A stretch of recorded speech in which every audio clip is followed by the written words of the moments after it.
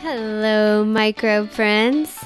I'm Dr. Justine Dees, and welcome to the Joyful Microbe Podcast. It's the show all about the microbes we encounter in our daily lives. Thank you so much for tuning in. I can't wait to share this show with you.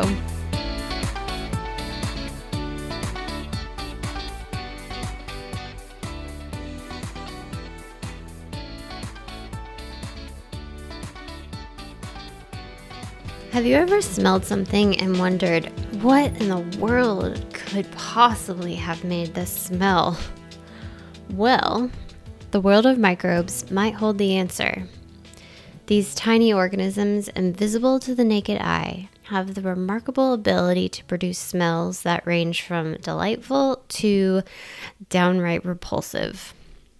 It's a world where the nose becomes a gateway to a range of odors, each telling you a microbial story. So a few years ago, I thought about this idea that microbes make smells, and I went on Twitter and I thought, I'm going to ask all the microbiologists on here what their favorite microbial smells are. And that ended up being a really interesting thread. So I wrote a quick blog post about it, and that's been up on the blog for a while, since about 2018. But I thought it needed a little bit of updating, and then I figured, hey, I'll turn this into a podcast episode as well. So the original tweet that I put out said, hey, microbe tweeps, which is kind of funny. I don't really say microbe tweeps or tweeps anymore, but anyways.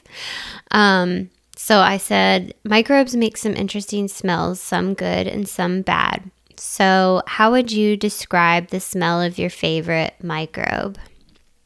And I loved this thread. It was so much fun just reading the replies and hearing what people thought and the things that I had noticed when I worked in a lab, especially with certain organisms like Pseudomonas aeruginosa, which we'll get to later, and Streptomyces. And it was just a ton of fun and definitely brought back some memories for me. And I'll link to that original tweet in the blog post so you can read all the different replies and check that out. But something I noticed that was kind of interesting is that the different smells that microbes make sometimes are similar to the environments where they thrive. And so even though you're growing them in a petri dish in a lab, these fragrances will take you somewhere way outside of the lab. So get ready, because you're going to discover some smells that scientists encounter as they research the hidden wonders of microbial life. And I also put these smells into a table at the end of the accompanying blog post so you can see all of them put together there. All right, take a deep breath, because we're about to dive headfirst into a symphony of microbial scents.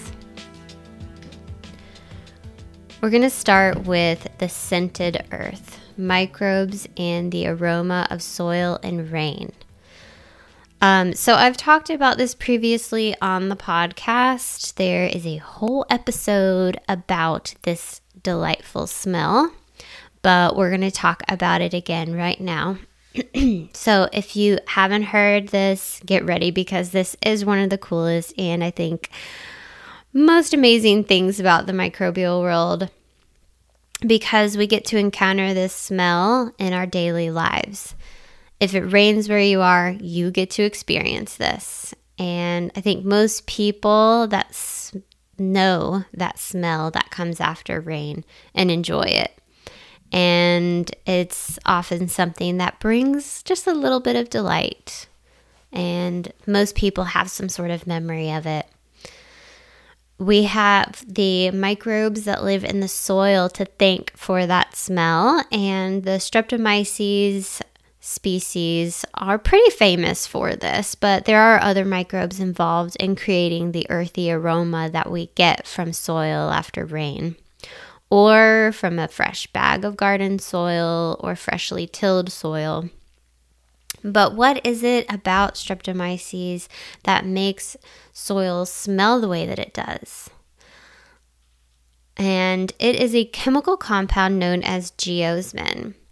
And it's derived from the Greek words for earth and smell. And it's produced by Streptomyces, but there are other soil microbes that also can produce it.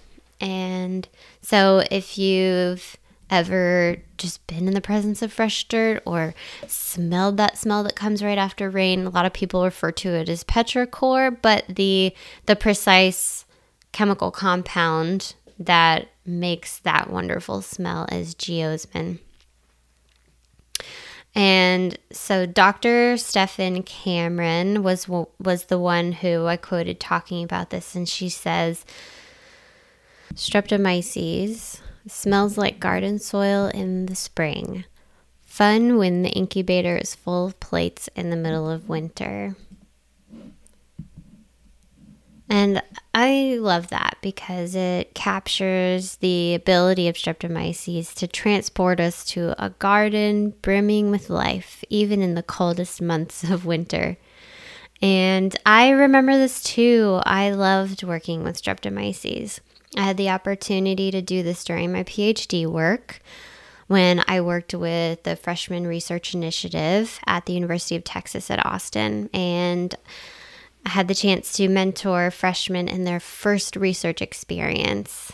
And we worked with Streptomyces, where we would go out on campus and try to isolate them from different locations and different soils all over. I remember the soil I chose was from some cacti because I'm a big cactus and succulent fan, but unfortunately I didn't isolate any Streptomyces from that soil. But the students, they went all over campus and were able to find some in some different types of soil.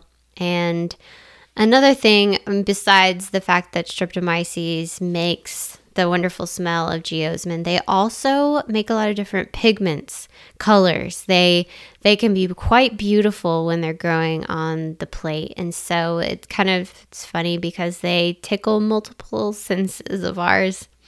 And I always enjoyed working with them.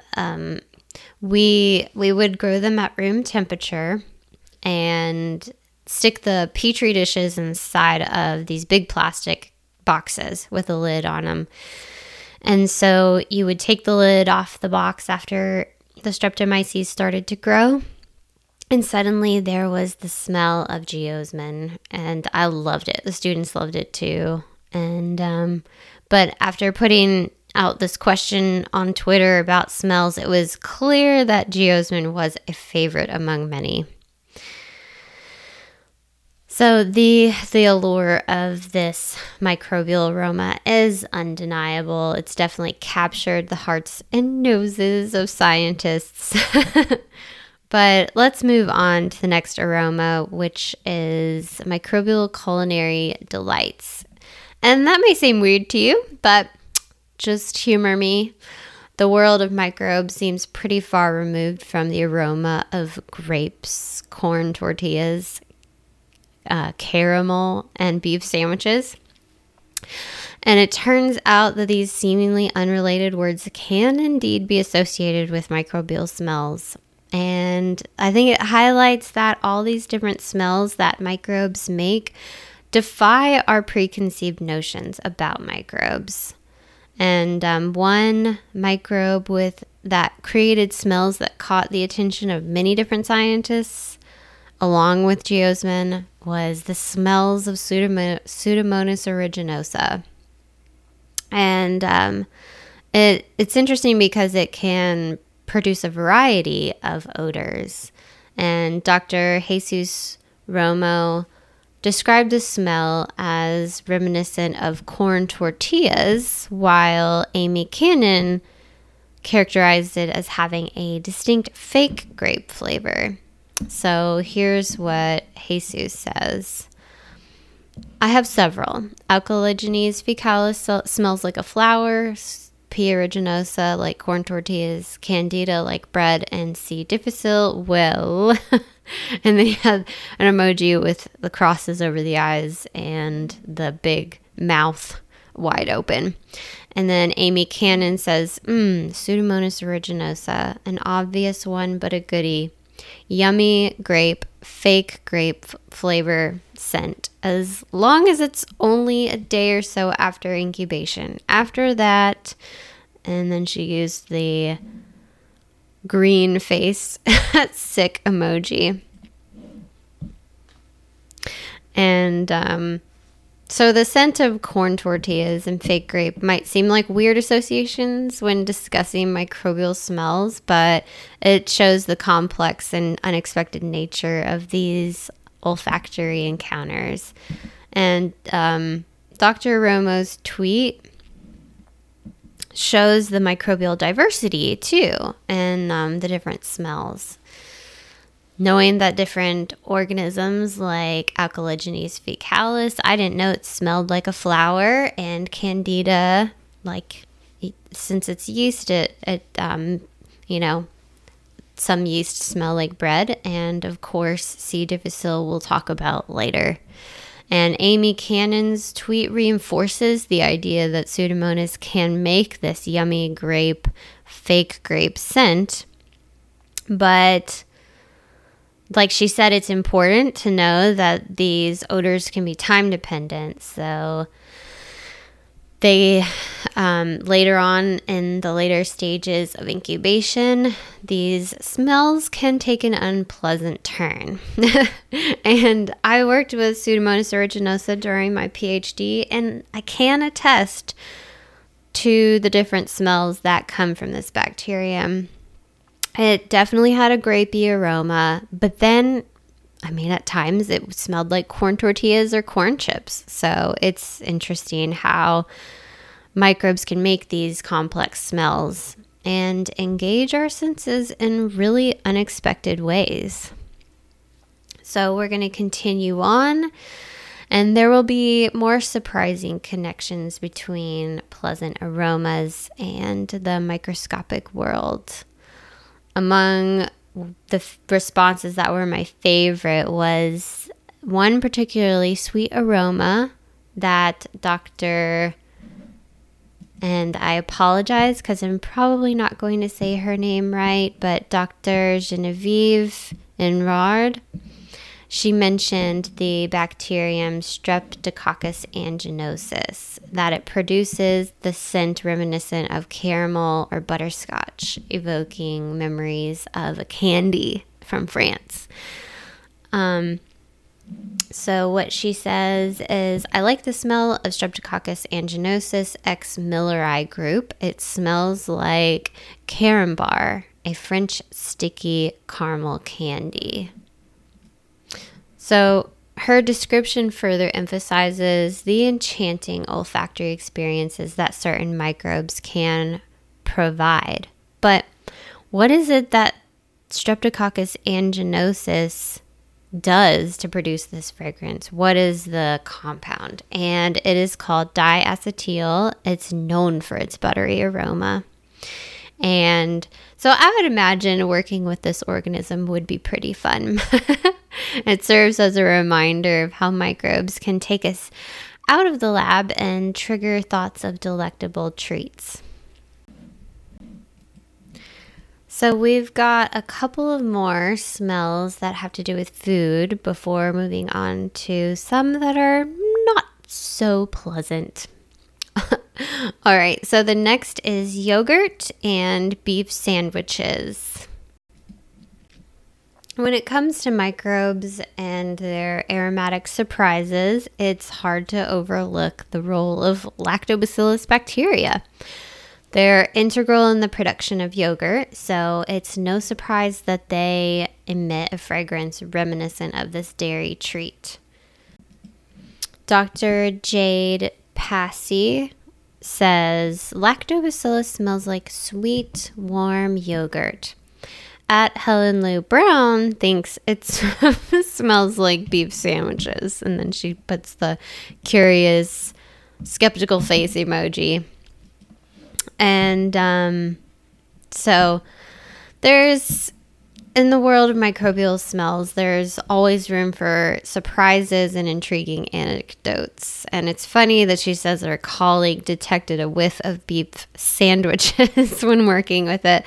And that might seem unexpected since lactobacillus is associated with yogurt, but it highlights the subjective nature of our olfactory perceptions. One person notices one specific aroma and another detects an entirely different aspect of it. It's also a reminder of the diversity of smells that microbes can produce and blurs the lines between the microbial world and the delicious realm of food. So it's funny and it's kind of strange, but at the same time it makes sense. Bacteria make some of the most delicious flavors that we get to enjoy, like yogurt. Whether lactobacillus makes you think of yogurt or beef sandwiches, it's a testament to the multifaceted nature of microbial smells and their ability to evoke a wide range of sensory experiences. So now we're going to move on to some of the connections between microbes and unpleasant scents that you may have assumed from the outset anyways. While the world of microbial smells can be delightful and intriguing, it's true that not all aromas produced by microbes are enjoyable. In fact, some of them can be downright repulsive, evoking scents that remind us of vomit and feces. I'm sorry. Okay, so as we venture into this territory, prepare for the less enchanting side of microbial fragrances. It shouldn't be surprising to you that some of these not so delightful smells, that come from microbes, these microbes find their home in feces.